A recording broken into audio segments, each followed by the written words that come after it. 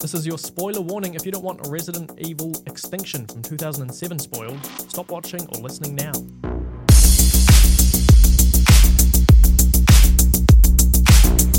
Hello and welcome to Badaptation, where we watch and talk about every theatrically released video game adaptation, their sequels, tie-ins, and whatever else we fancy. I'm your host Finn, and I'm joined as always by my film buff co-host Guy Pigden.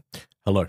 This week we're limping back into the most successful zombie video game adaptation franchise, the third installment for Resident Evil Extinction.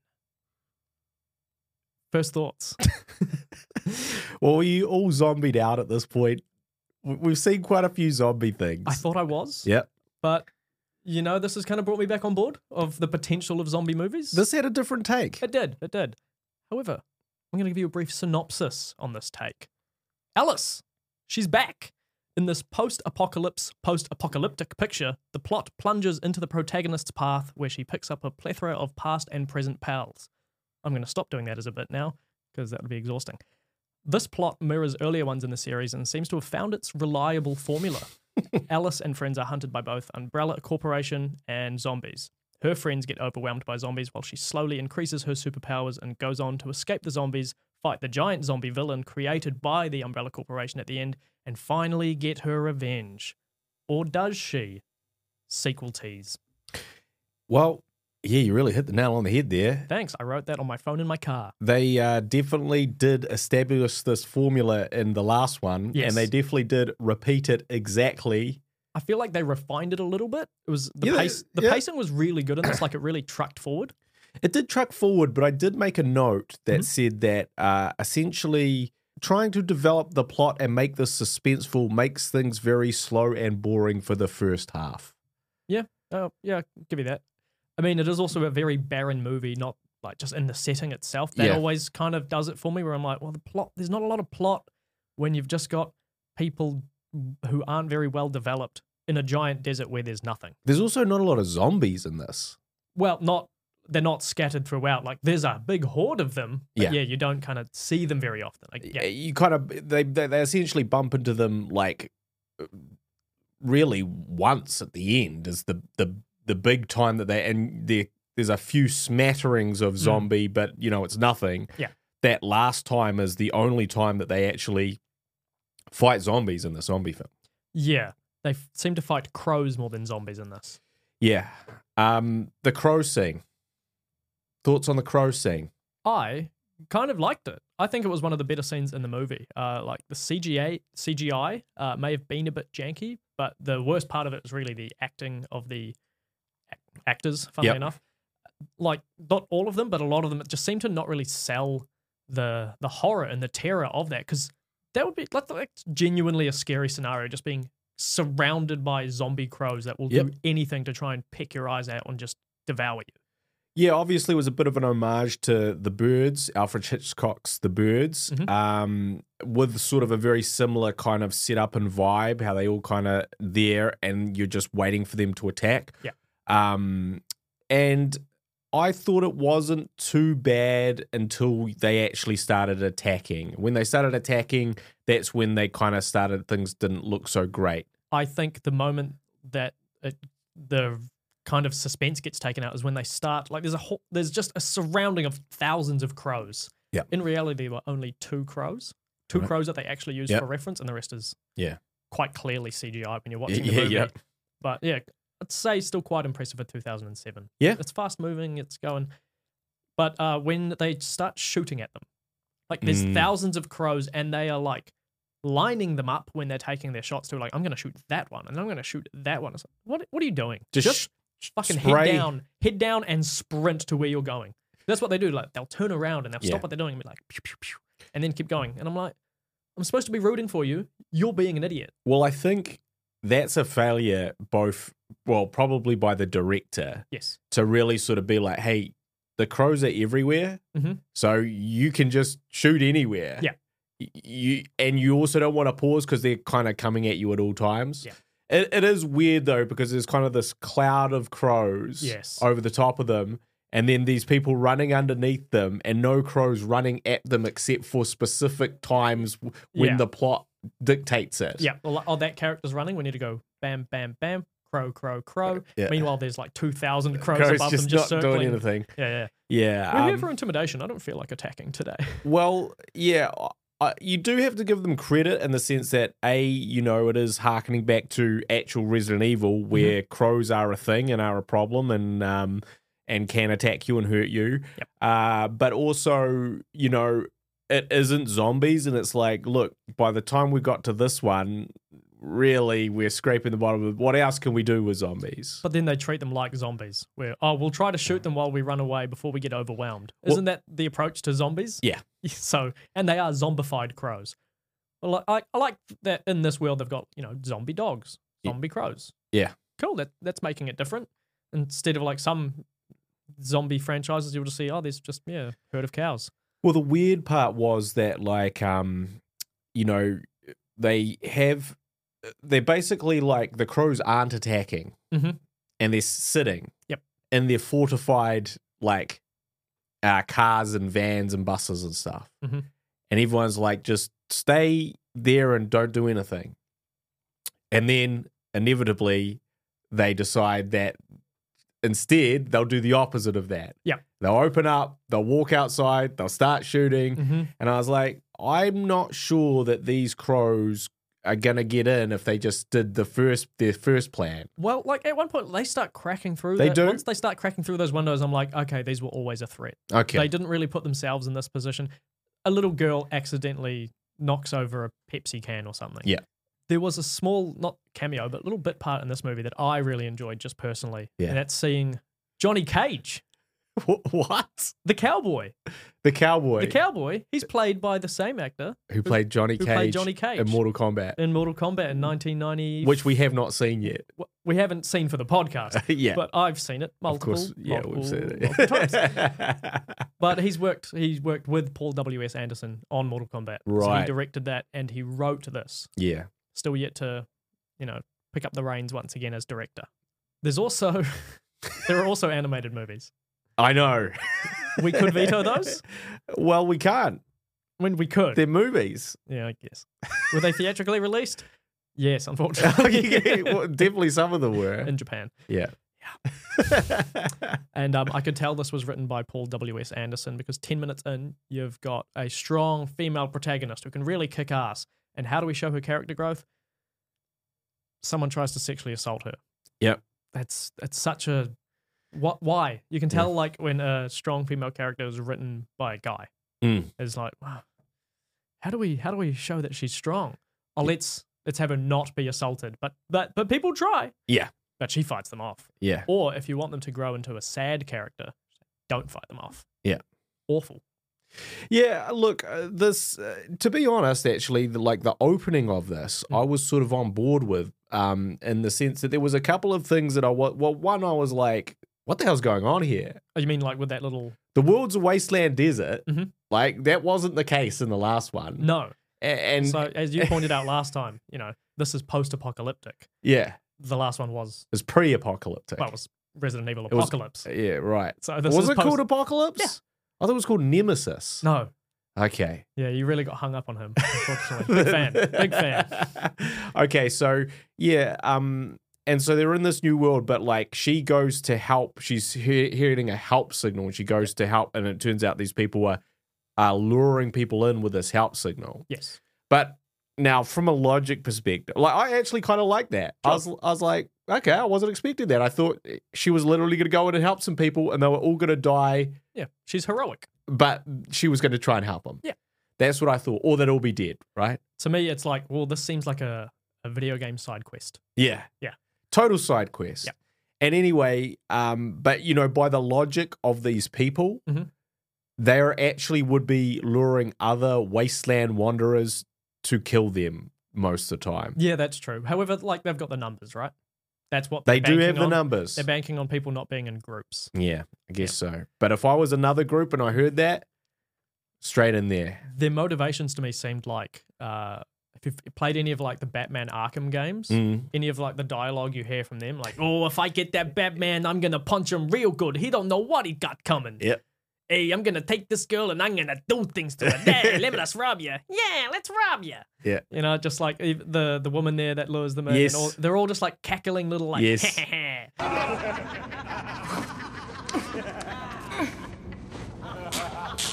I thought it's so cartoonish. Well, it was also a bit weird because it's like, okay, you've lured this girl in. Mm-hmm. Now, either you want to sexually assault her like you did in the beginning. Mm-hmm.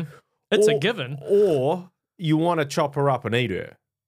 Yeah, or just take her stuff and kill her. Whatever. Yeah. But instead, they throw her to the dogs, Mm-hmm. which is a waste of a food source out in the wasteland. Yeah. Because if the dogs eat her, then she's infected. They can't, Yeah. So, but of course, then you got the Then dog scene. Yeah, you get the heroic "I'm going to kill a bunch of dogs" scene. Well, That's in most movies. I mean, They're zombified. It's different. the zombie dogs. Yeah, zombie dogs. Well, surely this was your favorite part of the film. I know we're skipping ahead, but we're going to mention that. Yeah, Calling you out right now. Not only does she run up a wall and do a backflip, another Yeah. little favorite of mine, but she does a kip up.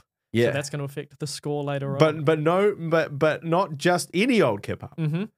An unassisted by hands because her hands are tied behind her back kip up. That's impressive. It is. I will go back and see if it was actually her.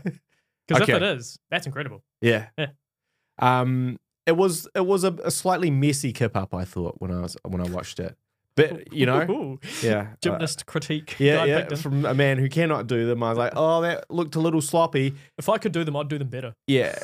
It's like, like they barely made it because their hands were tied behind their back. Yeah. But that's still very impressive. Yeah. So there was a kip up in this film, so people be sure to keep an eye out for that. And then my other favorite thing in movies, somebody gets bitten and then hides it from everybody. Yeah. Thanks, LJ. Just going, that guy's a dick. LJ, aka Mike Epps, aka the Martin Lawrence of a few years when you couldn't afford Martin Lawrence. And you definitely can't afford Martin Lawrence now. No. Yeah, dude's done well for himself. And so Mike Epps was in the last one, really only because at the time he was Mike Epps. Mm-hmm. In this one, I feel like there's absolutely no reason except that they wrote him in at the end. Yeah. And so anyway, he loses his girlfriend, Betty. Played by Ashanti. Yeah. Yeah. And then doesn't tell anyone that he's been bitten. Yep. Just awful thing to do. Dick move. Yeah. Like he's kind of, I mean, I guess he hasn't really been heroic at this point, but just wander off, man. Yeah. Or just shoot yourself in the head. Do The character, something. not the person. Yeah. Yep. Yeah. So, so he's out. Mhm. He's out pretty early. Yeah. But he's not out early in terms of the movie. He's out of the running of lasting to the end of the movie because he sticks around because he's inevitably got to just turn into a zombie and start attacking all the friends of this movie. That's what I like to call them, the friends. The friends. There's multiple good people. Friends of Alice. Yeah. Friends of Alice. Friends of the podcast. Well, the other weird thing is, so Carlos is back. Mm-hmm. Mike Epps, what was his name? LJ? LJ. LJ is back. Mhm. But conspicuous by her absence, Mm-hmm. Jill Valentine Jill Valentine did not return. did not make it back. So they've subbed out Jill Valentine Character from the video game. for Claire Redfield. Different character from the video game. Also a sexy woman in a tight outfit. Yes. And also here for different reasons than in the games. Yeah. The brother's not in this, No. who she's, I guess, eternally looking for Yep. in the games, Yeah. as far as I've read. They can never meet up. Nah, They can never get it on the same page. So he's in a different movie Ships at the in moment. the night. Yeah. Ships in the night. I think there was a rumor. It was either him or Leon protagonist Kennedy. Yep. Was going to S. be played His by His Jensen. middle name is S. Oh, is it really? Yeah.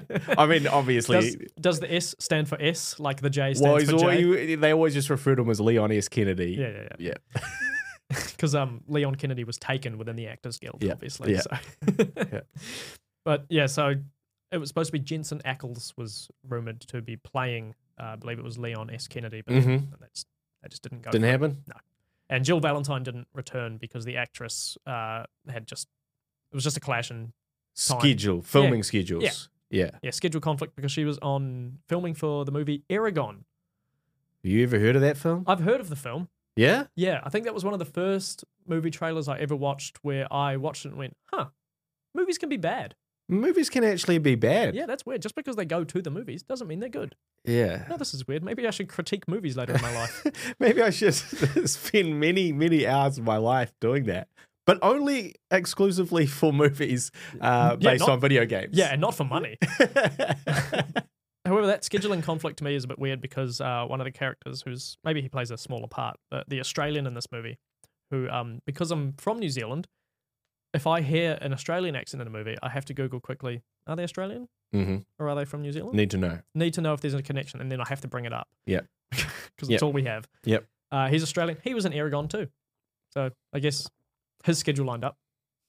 Funny that. Probably because he gets to die in this movie and she wouldn't have. Well, I do feel like, obviously everyone's going to say scheduling conflicts when they actually mean don't want to be in this shitty Resident Evil movie. Does she come back though? Yeah, but this is the thing. Actors feel like they're on an upward trajectory. Yes. And when they feel here, yes, they're very picky. So like when they've just started in Terminator 3, yeah, on the up. Yeah. Careful where you go with your arm there. Yeah. Don't go too high. That one's for the video viewers. If you've just been in Terminator 3, sure. Yep. Arnold's high on you saying, yeah, you're actually the main character in this movie. Yep. And then you take Blood Rain. Yeah. And then suddenly your choices become a lot narrower, and suddenly a Resident Evil franchise, the most successful zombie video game franchise, zombie video game franchise, is much more appealing than it was when you said no to Resident Evil Extinction. Yeah, exactly. So she may be back later. Yeah, a bit of a weird decision not to include her. However, there is the weirdest decision of this movie, and I'm not talking about plot. Okay. The weirdest decision of this movie was to airbrush Mila Jovovich's face on close-ups. Did you notice that? Well, now that you mention it, yes, I did. Yeah. And this is actually a sort of a technique. Now, I don't know how they did it specifically in 2007, but nowadays there's basically when you take in fact, the software that we use to edit this podcast, and I say we, I mean Finn. Yeah. I definitely do not, nor will ever open this piece of software to edit. Not for this. but anyway, it's called DaVinci Resolve, and DaVinci Resolve is both an editing software, but it's also a color grading software. So normally what happens is when you finish a film, the whole film is color graded, and that's how you get the looks. Like part of that is done in the production design and the art direction and the costumes on set, but the other significant part of it is that look is created digitally in post-production. Such as, like I mentioned in the previous podcast, if you're going to Mexico, make it yellow. If you're going to sepia, if you're going to nighttime, place, you make it bluish. Yeah. If you're going to Australia, reddish. Yeah. There's rules. But anyway, if you're going to anywhere in the Middle East, you make it kind of like wavy, like it's so hot. Everywhere's just so hot, and you're in a market. There's lots of colors. So basically what happens is there's essentially a filter that you can apply to someone's face, which just softens it. It's like, which is the same type of thing we see on Instagram. Yep. The same thing your phone does algorithmically in its little computer. And you go, man, that was a great photo. It wasn't. You don't look like that. You look like shit. Yeah. You look fucking horrible. You look old. You look 40, bro. So this is just Guy talking to himself as he rewatches this. but the point is that when you take the photo, you go, I'm looking pretty good. And that's, your phone essentially smoothing your wrinkles. And now they can actually do it like a lot quicker, live almost. For like reality TV shows, it's been pointed out in like shows with the Kardashians, etc. They'll turn their face and suddenly it's not recognizing a face anymore. So then that kind of... Oh, fascinating. Like essentially like... I imagine some people have used like Snapchat filters who are watching this. It's kind of like that. You turn your face, it's not doing it anymore. You turn back and, it's working. So, yeah, she has a Snapchat filter on her face for the whole of this film. Yep. I did notice it. It does continue in the next films as well. Oh, does it? Yeah. And I think that you can only assume this is a directive explicitly from her or P. Wes Anderson. You tried. Paul W.S. Anderson. There we go. Now let's say it together. Paul Paul W.S. Anderson. So, yeah, PWS. Yeah. PWSA was a PSA to his colorist. You do this. You do this on every shot. Make my wife hot. Yeah, basically it's like, look, she looks a little bit older now. We don't want that here, so just smooth it. No one will notice. Yeah. Well, you thought wrong. Sorry. You fucked up. Sorry, but I've watched this, so joke's on. Sorry, but we know what's going on, okay? Yeah. Yeah. So, yeah, I did notice that. And I actually, it's interesting you brought that up because I sort of blurred it out, much like her wrinkles. I blurred it out as I wasn't really thinking about it. But when I saw this in the cinema, which I did also do, as I am wont to do, to see terrible video game adaptations in the cinema when they first release. Yeah. Just like this. So that's why I was there and I was like, Hey, I did it for Super Mario Bros. I was like, something's going on here with her face. It's kind of weird. And then, this essentially a Gaussian filter, essentially, on the face. It's really noticeable when she's done a close up and then it cuts back and there's, she's further back in the frame and you go, oh yeah. Okay, now she looks her age. Yeah. There's nothing wrong with it. There's nothing wrong with looking your age. Also, it's not or even slightly older. Well, that's the thing is, she's not old here. No, she looks great. She's in her early 30s in this film. If that. Yeah, she must be in her early 30s. So, yeah, it's just a bit weird that they employed that for the rest of time. Paul W.S. Anderson is walking around with AR goggles that specifically put a filter on his wife's face. Yeah. She's still young to me. She's still young to me, damn it. I know. I think it's just like it speaks to a larger inherent problem that I think we can fix on this, which is our beauty standards for women. Let's discuss it. Well, I guess the weird thing is like this to that degree is not happening. Now you can do this much more subtly than they did it, and you and I may not be able to tell at all. No. And I've actually been in situations where we've asked for that, like a light touch. Yes. And actually, that can be going on at all times, and you would never see it. Yeah. But this is way beyond that. It's because it's not all the time. It's selective, like the specific shots, and they don't do it to other characters. Yes, they don't do it to other characters, and not only that though, it's like faces aren't that smooth. Like because you remove the pores and all those sorts of things as well. So it's like that there's something incorrect. Yeah. About it because you just know what a face looks like, and even a young face will have more detail in it than this, like say around the eyes or whatever. Yeah. I specifically noticed it when they were flashing between Alice and Claire. Like they did Claire dirty. Now she still looks great too. They both look great. I think it was just unnecessary. Like I'm not watching these movies because Mila Jovovich might look as young as she wants to be.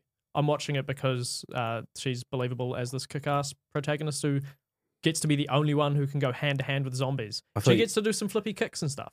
I thought you were watching it out of obligation to this podcast. Yeah, that primarily, but that goes without saying. So secondary. Yeah. Secondary You're saying reasoning. the quiet part out loud, guy. Yeah. Also, we sort of open the film with Alice waking up in the same fake room. Yeah, she basically wakes up in the first movie. She wakes up in the first movie and you're kind of like, oh, wait, what's going on here? And then you see like genuinely, I had to go, am I watching the right one? Well, because I couldn't remember if that's where the first one started. And I went, oh, she looks exactly the same. I was like, hey, wait a second. We ended this second film with some other stuff going on. What is this nonsense? Why are we back here?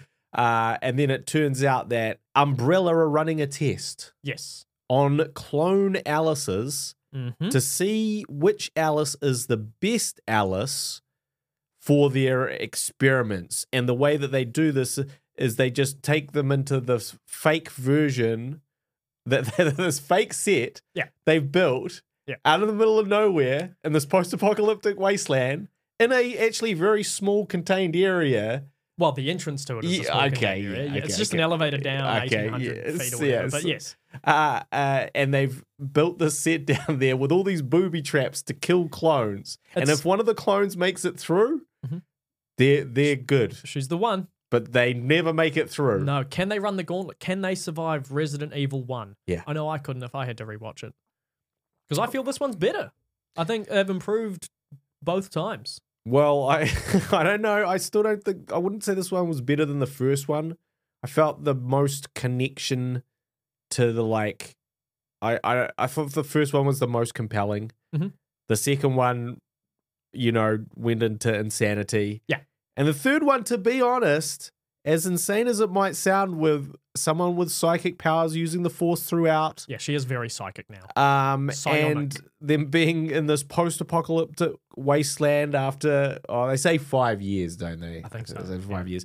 And, lots of still silly things happening. It's very silly. It felt still more believable than the second one. I feel like they're leaning into the silliness where they're still keeping it serious. Like, silly things are happening, but they're taking it seriously. And if they keep that tone up, then I'll keep up as well. Like, that's a bit of fun. Well, I think that, like, to me, Paul W.S. Anderson, PWSA. Mm-hmm.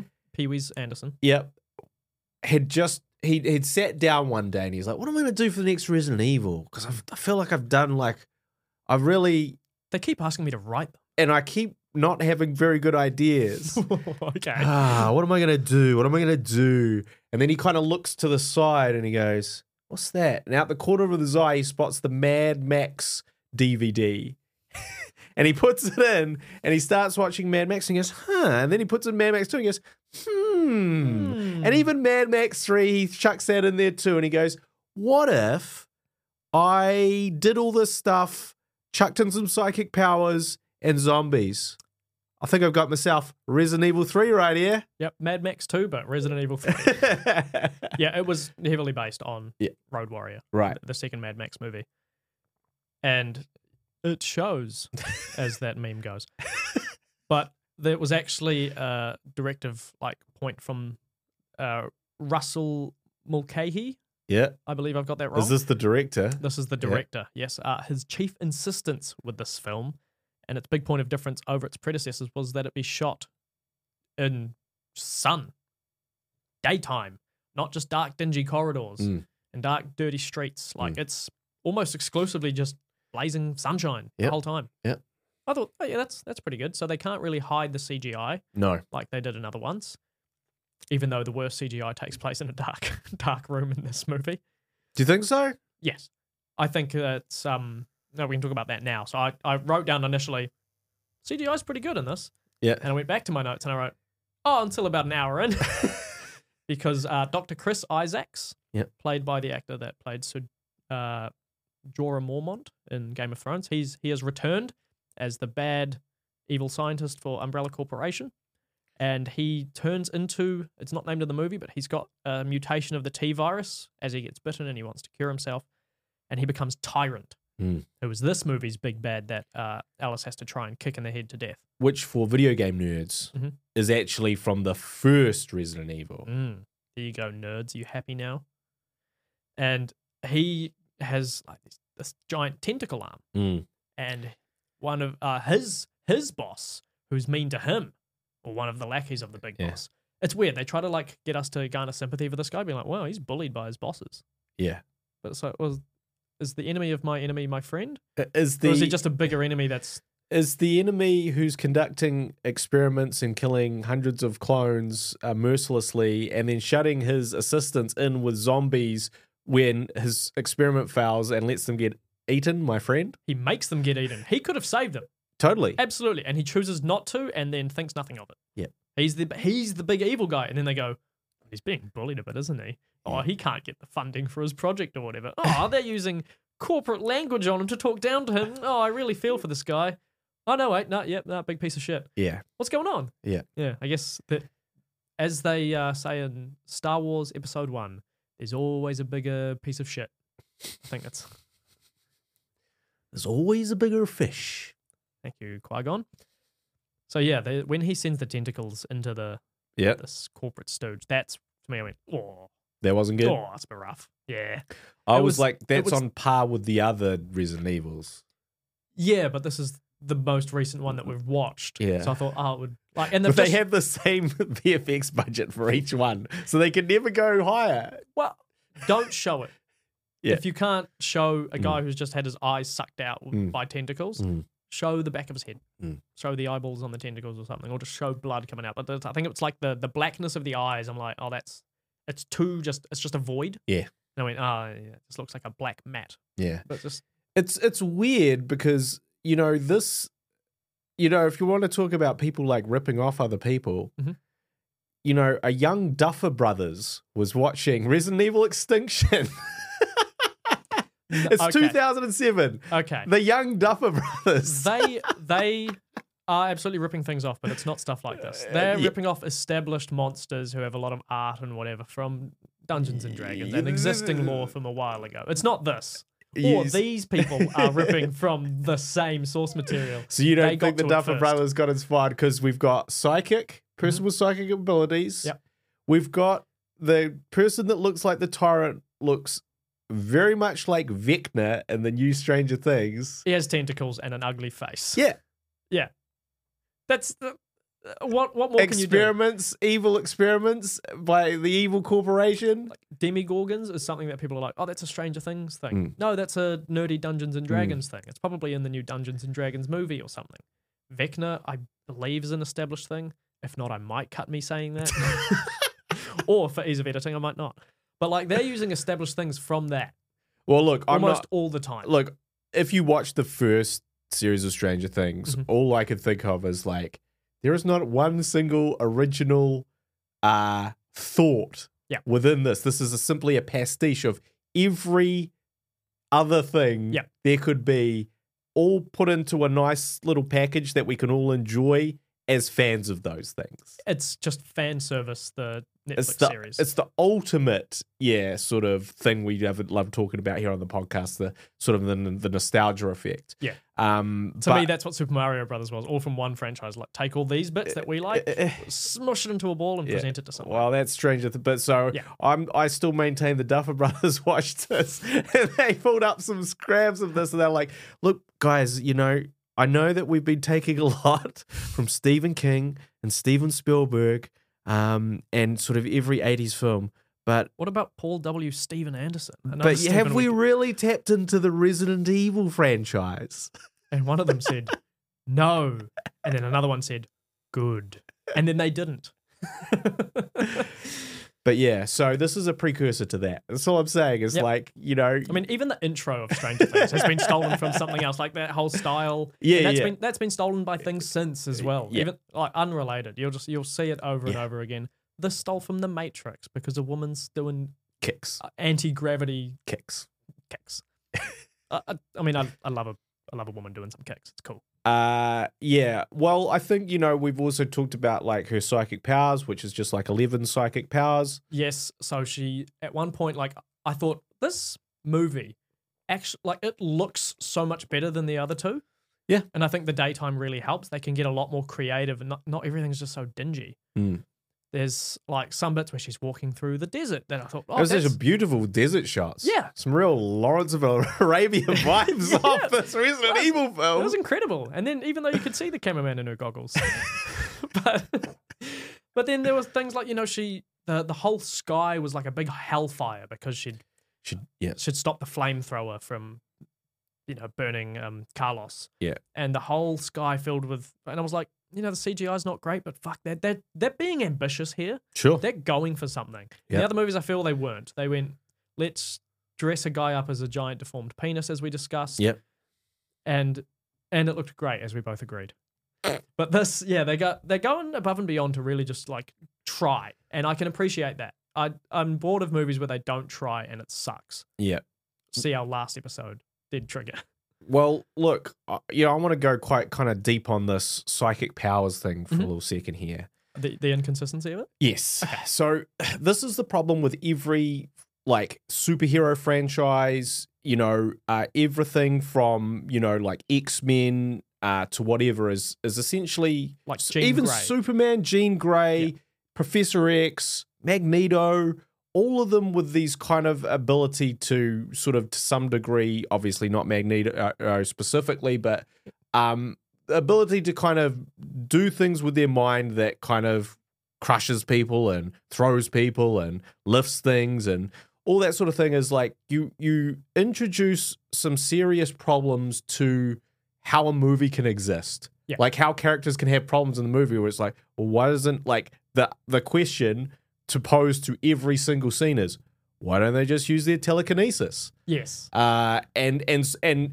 what we see, and we've seen it in Stranger Things, like Eleven goes on an adventure to New York City or some fucking nonsense because they can't have her around to just beat everything with her psychic powers.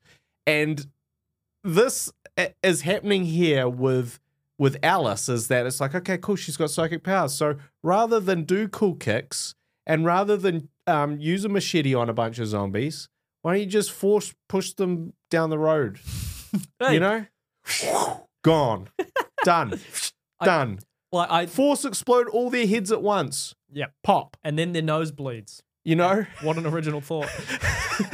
and so, but what I think is kind of crazy about this is like, so now this Resident Evil is having this problem in terms of kind of the consistency of her thing. But in the third movie of a heptalogy. Yeah. That's 7. But the most famous or glaringly obvious issue where this happened and completely ruined an entire TV series was another TV series that Ali Larter, aka Claire Redfield, was a star of. Heroes. Right. And so Heroes, the first season was kind of building up and introducing all these disparate heroes coming together to save the cheerleader, save the world. And there was so much hype around that. I remember that. Yeah. So much hype. Like, oh, who's this new girl that's come along? Hayden Panettiere. Yeah, Panettiere Church or something. Yeah, that's the one. Nailed it. Yeah, and anyway, so the first season was really cool. But then they had to do a second season. And instantly they were like, holy shit, we're fucked. Because all of these people, especially who have discovered their powers in the first one, now can't use them in the second one for the story to exist. You know what's actually more depressing about that particular example? There was so much hype for Heroes. And then those dastardly, greedy writers decided to go on strike. They're asking, pay us fairly. We expect residuals. Why? Why do you want to be compensated for your hard work, for your expertise? Why do you want to live a normal life when you're old? Livable wage isn't meant for everyone to live. Come on. So, yeah. So also the worst case scenario for these writers, if they get the absolute minimum they're asking for, then they will be on par with what Australian writers get. Wow. It's even worse. And then if they get the least they've asked for, they will be on the New Zealand writers' wage. Yeah. But also, they are absolutely justified to be what they do. Yeah, no, all totally. jokes aside, pay obviously, and also this is the thing is like the world has changed. The sort of the way that movies are made have changed. The way that streaming and revenue is made by films now is completely different to 5 years ago, but certainly 10 years ago, certainly the last time all these negotiations took place. And it's like, okay, you can't expect to, like, once upon a time you did a job, you got paid a certain amount to write that job, but then you would receive royalties. And that no longer exists, but nothing has really replaced it. And so in doing so, you need these royalties to keep you going between jobs. You need these royalties to keep going when you're no longer writing. But people are still making money off of your work. Yeah, and that's what it is. It's like, well, this person gets residuals. This person gets residuals. I wrote that line for that actor. Yeah, I made them that big. Sure, they delivered it, but I also took part in it. Why don't I get it? So they need to reorientate everything to accommodate for the way that streaming income is generated. So we're fixing everything on this podcast. So we've tackled feminism. Now we're doing economics. Done. There we go. So anyway, Alice has got these psychic powers. Yes. Or psionic, as they call them in this. And she's only using them very sporadically. I feel like it's one of those ones where, they can only use it when they're under immense stress or pressure. Okay. I'm glad you've made that excuse for her. Oh, yeah, not just her, just every movie that's like this. Yeah. Or just any character that's like this. It's like, Hey, why don't you try doing it now for fun? Oh, I can't. Yeah. What if I kill your dad? Hey, well, big psychic. You know? Yeah. And nosebleed. And, I fainted. But yeah, and and we will see in later things that these powers get taken away because these films cannot exist while these powers really exist. No, you can't have, because then you're basically the villain. If you're that powerful, it's inevitable, Yep. There's some sayings from some superhero movie that could sum up the point I'm trying to make. Fill in the blanks. Absolute power corrupts absolutely. Absolutely. That's just me agreeing. I don't know what you said. So anyway, she then, I guess, we'll just skip to the end, right? Oh yeah, let's do what they do. We're at the end. We're basically at the end. Pretty much. Well, they say they're going to go to Vegas, right? Mm-hmm. Is it Vegas? So, no, they're going to Vegas to get enough petrol to go to Alaska, where they believe that there may be an area where there's no zombies. Yes. So Alice has found a journal, Mm-hmm. and it's got unrealistic journal entries where some guy has written his thoughts, and then he's gone over it again in a red pen, so then it looks scary. Yeah. I always find those things really funny. Who's got time for that in a post-apocalypse? Who's got time in an apocalypse to write graffiti on the wall being like, "We're all gonna die"? All right. Well, did you stop running from zombies to write that because it'll look cool for the set dressing? Appreciate it.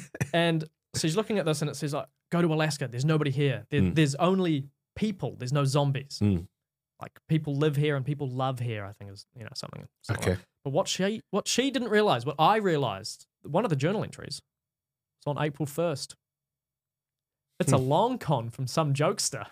He's luring her up to Alaska. You go, April Fool's, idiot. You're dead. Well, also, Alice should know better because she's just almost got sexually assaulted in someone saying, hey, come help. Yeah. Yeah. So anyway, but that's what they plan to do. So where was Alice going? I don't know. Alaska. Good work. Thanks, miss. Alice infiltrates the big underground everything, trying to get to Dr. Chris Isaacs. Yep. Also, Carlos blows himself up before that. Yeah, he does. He takes a long drag of a cigarette and then does a big explode. And cathartic, I guess. Well, it's weird because he has been bitten by LJ. So he's been bitten, but he's a good guy. He's a good guy. So he's not gonna pretend he's not bitten. Yeah. And he's gonna die heroically for the cause by blowing up a bunch of zombies in a truck. Yep. But Alice is really gutted about it. She's really upset that this guy that she hasn't seen in 5 years, that she then spent approximately a night or two with, in Resident Evil 2. Maybe, yeah. Less than a night? Less than 24 hours? Not romantically. No, just literally, as in... going around kicking zombies with them. They're two total strangers. Yeah. They come together for 24 hours. Then somewhere along the line... Sorry, he did save her from a lab with LJ. He saved her from a lab with LJ. Level 6 clearance. With level 6 clearance. Then she had to take off for 5 years. Yeah. And now he's bitten. And she's really upset. So much so that she gives him a kiss, full-blown kiss on the lips. Yep. As if there's a romantic thing going on there, which there never was, never had been established. Wait, he's a zombie at that point, right? And he is, like, again... I guess she's immune, yeah. I guess she's immune, but again, gross, zombie germs. Yeah. And it's always just like, hang about, you didn't fucking know him from Adam. Yeah. So why? I mean, yeah, she also fell for the Nemesis guy, but I think that was platonic. Yeah. Yeah. But you gotta add a romantic interest. Well, if I was Carlos, I'd be like, whoa. Weren't you into the Nemesis a little bit earlier? Whoa. I don't like fast women, okay? Jesus. Whoa. So anyway, he blows himself up. Yeah. And to allow them to enter the Well, compound. I also want to make a note of, I feel like his arms have got skinnier in this. Can we talk about his arms? His buggy whip arms? Yeah, his buggy whip arms are definitely skinnier than they were in the other one. He really bulked up for that, and then he just stopped caring. He's been living off refried beans out of a can. It's realistic. Hey, that's a good point. Thank you. He couldn't go to the gym anymore. Oh, I mean, he could have been lifting those cans. Yeah, but he's got to save resources. Yeah. Save his energy. Yeah. And save the world. So it makes sense that he would have skinny, emaciated arms. Yeah, that's why I do it. I'm here to save the world. So she infiltrates the giant corporate underground schematic, basically, and she finds Tyrant, who was formerly Dr. Chris Isaacs. Yep. And they have a big fight, Yep. And he kind of has psychic powers too. He does a big yell. Just a little bit. Yeah, he does a big yell, and then the floorboards even like shatter, and it sends her through a wall. Yeah. And then he yells at her later on, and nothing happens. But that's by the by. So she, I guess, kicks him in the head to death or something. I can't remember exactly. No, so what actually happens is she bumps into one of her clones. She accidentally, I guess, hatches them from their Yeah, water. she egg. accidentally hatches a nude clone. Yeah, she hatches a nude clone from its bubble. Yeah, and she quoted her favorite franchise, Super Mario Brothers. She went, "Oh, it's a me." She fights him, but the way that he dies is that clone turns on the lasers. That's right. And but it's weird because he's like, "You can't kill me, Alice. I told you can't kill me." And Yes. It's like, okay, well, why can't? Why not? Well, he said it twice. So. If it only said it once, Yeah. she wouldn't have believed. She would have kept trying. But anyway, so he's chopped up, so they can kill him. Yeah, Real easy. it's an homage to the classic film Resident Evil, the first one. Yeah, where a innocent person is zapped. This time it's the tyrant. Yes, and he gets crisscrossed, turned into little Yeah, little hot chips. kind of underwhelming. Yeah, to see it again and to Yeah. expect it. The first time Yeah. it was like, oh shit, and now it's just like, hey, we did it again, and you're like, yeah, you did. Well, That's I was like, okay, cool. Now he's going to rebuild himself because he can't be killed like that, and they're going to have to find a good creative way to actually kill him. No. What we need to They're do starting now. not to go for that. No, we've done it. We've done the thing we've combined the two things from the last movie: crisscross lasers and big bad zombie. And he's getting his comeuppance because he'd been crisscrossing clones for the entirety of this film. And Dr. Chris Isaacs had been doctoring voice messages. Had he? Yeah, he takes like the recording of like his boss to give himself clearance. Oh, I missed that bit. Yeah, no, it's fine. I don't even think it was that important. He does what he wants anyway. So yeah. So that's the end. Well, it's not the end of the film because No. of course we've got to set. We can't ever end any of these with any sense of finality. No. So this time round, it's like cool. The Umbrella Corporation are having a meeting, like As you board do. meeting as you do. They're all working from home. Yeah, And nobody wants to work anymore. because they're all holograms. Yeah. But then she appears, Alice in hologram, and she's like, "Oh hey, by the way, I'm coming to get you all. I'm going to kill you all." And then she checks out of her hologram. She presses page down. Really? That's the button she puts. I went back and checked. She just goes, bum, bum. Page down, page down. Page down, out of the hologram. And So it's such a stupid detail yeah. for me to not only notice, but then go back and check. But then also weird for them to do a close-up on her doing that specifically. So who's weirder? Well, so is that a remote? Like as in like a TV remote or something that she's pressing? No, it's just on a laptop. Oh, it's on a laptop. Yeah. Oh, okay. I guess that's the button that's there. Yeah, okay. Weird. Yeah. So page down, she's out, and then we kind of pull back to reveal not just Alice 1, Alice original, but a clone army of Alices. What? Yeah, a clone army. She's going to get so many paychecks. She's going to have so many credits. So her and a clone army are going to take on and kill Umbrella. Yep. Now, I'd love for our viewers or listeners to take a bet on how far that storyline progresses in the next one. Well, if Resident Evil 2 ended with her escaping a lab with her military-clad friends just after a city got nuked, but the rest of the world seems pretty fine because it was contained, and then this one started out with her alone in a desert, I'd say, yeah, we're in for some consistency and follow through. And that's how this movie ends, setting up the next one, which goes to set up our next segment, Don't You Know? So Milla Jovovich wasn't interested in doing a third Resident Evil film due to her disappointment with Resident Evil Apocalypse. The financials would, I guess, dictate otherwise in terms of it being successful. Yep. However, she changed her mind after reading the script. That's weird. Her husband wrote it. And he just he pushes the script over and he's just got $ written on it. And she goes, I like that script. I like the look of that first page. Yeah, that's it.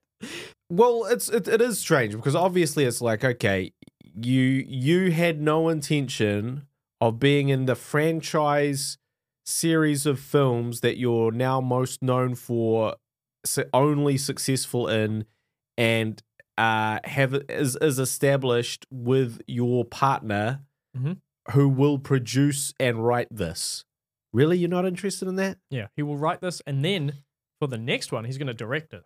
So you have no interest in that. You can see he's doing all the stuff on the side, like he's in bed next to her on his laptop. And she's like, what are you working on? Oh, the next Resident Evil 3. Well, I'm not going to be in that. Yeah, well, no, I know you're not going to be in it, honey, but I just thought, look, I'm just going to keep on working on it, all right? Yeah. And if you change your mind, I'm right here. Do you want to hear some of it? Please.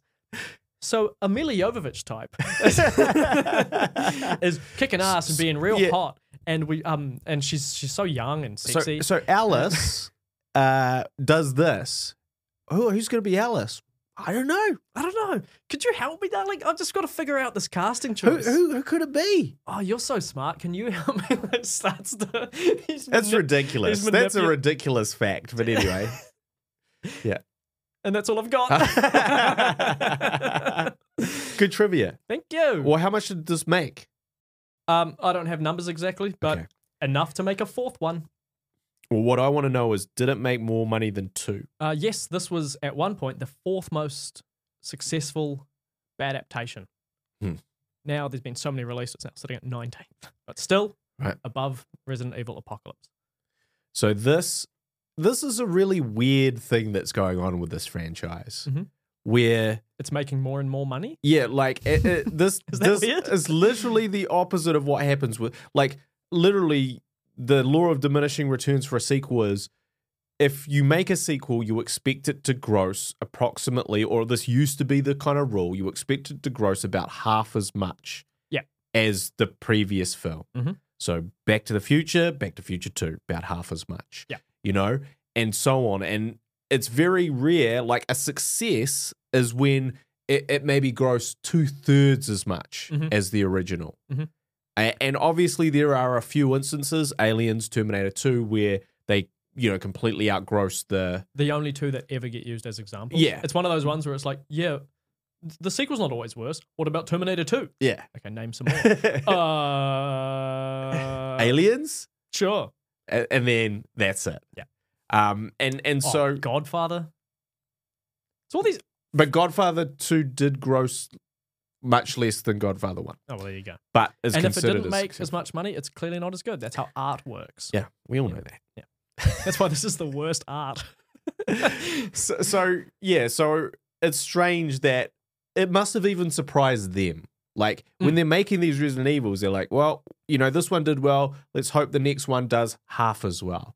And then it does better, and they're like, oh, well, I guess we'll just keep making these then. We'll end this one in a way where the audience can be like, whoa, I can only imagine what happens next. 1,000 Alices? And then it actually makes a substantial amount of money, and they go, oh, now we have to make something. Yeah, our imagination's way better. Yeah, now we've got to explain that. Now we've got to record it with video equipment. We have to tell a story. Oh. So yeah, this is a really bizarre, because it's also like, this film wasn't bad, but, well, actually, I'm not even going to say this film wasn't bad. I'm just going to say we've seen worse films. Yeah, our standards are really We've seen worse films, but this franchise is not like, which I've just watched recently, but it's not like the Indiana Jones trilogy /5 films or whatever. It's not like a series of real high watermark films here. No one's ever going. No one's ever. This isn't the Godfather 1 and 2. Yeah, no one's like trying to obtain the heights of the Resident Evil franchise. Exactly. Only Paul W.S. Anderson is with the Monster Hunter franchise. I wonder how we talked her into that. So yeah. So anyway, that's shocking to me, but all right. Yeah, good on them. We have given this the same score as Resident Evil 1 and 2, which is 10. However, out of what? Guy, I'll let you start the bidding. Yeah, I think I'm going to give this one, I think this is a A 10 out of 30 for me. 10 out of 30. That's pretty good on your scale of things. Yeah. I did enjoy this more than Resident Evil 2. Yeah. I really thought I wouldn't. And so I'm giving this one 10 out of 13. Wow. Whoa. That's a really good film. Or so you thought. But remember, this is what's called a callback. She did a kip up, so it's 10 out of 12. Ooh. Isn't that like the highest rating you've given one of these? Equal to Street Fighter. It's equal to Street Fighter. All right. So we're really high bar for Resident Evil 3. It seems I don't have a lot of room for movement. I've really kind of painted myself into a corner. You're going to have to start giving decimal points soon. How fucking dare you? There are no decimal points in a rating system. There are no fractions. That's how this came about. None. Okay. I mean, even though the system itself is... I guess you're locked into that. Is itself a fraction. 10 out of 12. Yep. 10 out of 12. I'll stand by that. Sorry, just checking the time. And I've noticed it's time for your favorite segment. It's worst hair. And I believe it goes to the random guy with the mohawk. I don't know. The hair seemed fine in this movie. There was no one with a ridiculous, crazy hairstyle. I was even thinking, oh, should we go with clone Alice or regular Alice? No, they've both got normal hair. Yeah. It's that random guy with a mohawk. Worst hair goes to her husband from the original one, who we see in a photograph one time for like 1 second. Yeah. Fuck that guy in particular. You and your shit hair. Old charisma vacuum, that guy. Yeah, he's kind of he was a slimy kind of dude, eh? Just the way there was just something about him that made it like he shouldn't appear in films. Jesus. You know, he shouldn't be acting in films. He's not cut out to do that. Stop it. Stop it. I don't like it. Here's something you might like. My recommendation this week. Okay. Just got the one. It's really hard to keep finding Resident Evil things that are worth watching. And I'm not just talking about the movies. I'm talking about a video by the gaming channel Outside Xbox. Mm-hmm. They have a video called 7 Rip-Off Games You Thought Were Original. And they go into detail about which game that the Resident Evil franchise is based off. It's a complete game I've never heard of. They just went, yeah, we're taking that and we're westernizing it. And you can watch that video and find out for yourself which one I mean. There was actually some surprising entrants in there. Nice. Yeah. Yeah, my recommendation is to watch what this film is based on. The Mad Max, there's 4 now. The Mad Max films. Just watch the Fury Road. Either Fury Road or Mad Max 2. They're the 2 high watermarks. There we go. So I would recommend that if you actually want to watch a sort of post-apocalyptic wasteland style made by a good director. Yeah, based in Australia instead of Mexico. They were going to do this in Australia. Right. And then they changed. Maybe cheaper. Maybe they wanted yellow instead of red, I guess, as we established. It's time to spin the wheel and see what the next thing we have to cover is. Guy, if you would do us the pleasures of making this land probably on another Resident Evil movie. Okay, so we're away and praying for not another Resident Evil. Oh, fuck, that was close. Oh! Right. It is sitting right in between 2 Resident Evil We landed movies. in between 2 Resident Evils. Silent Hill. Silent Hill. Another gaming franchise I am loosely familiar with, but have never delved into. Okay. All right, I'm going to have to do some research into this one. Yep. Well, at least this is a popular video game. Well, I guess so is Resident Evil, but... Yeah. It was. Yeah, it was. Yeah. So we'll be covering Silent Hill. The first one. Because I believe there's more than one. And just a little request from us. If you like what we do, please consider following us using the links in the show notes or the description and leave some good reviews if you like it. It means a lot and means our little project can grow. Yeah, so thank you everyone for your continued support, and we look forward to bringing you Silent Hill in 2 weeks. Or do we? All right, thank you, and we'll see you when we release that episode. All right, catch ya. See you later.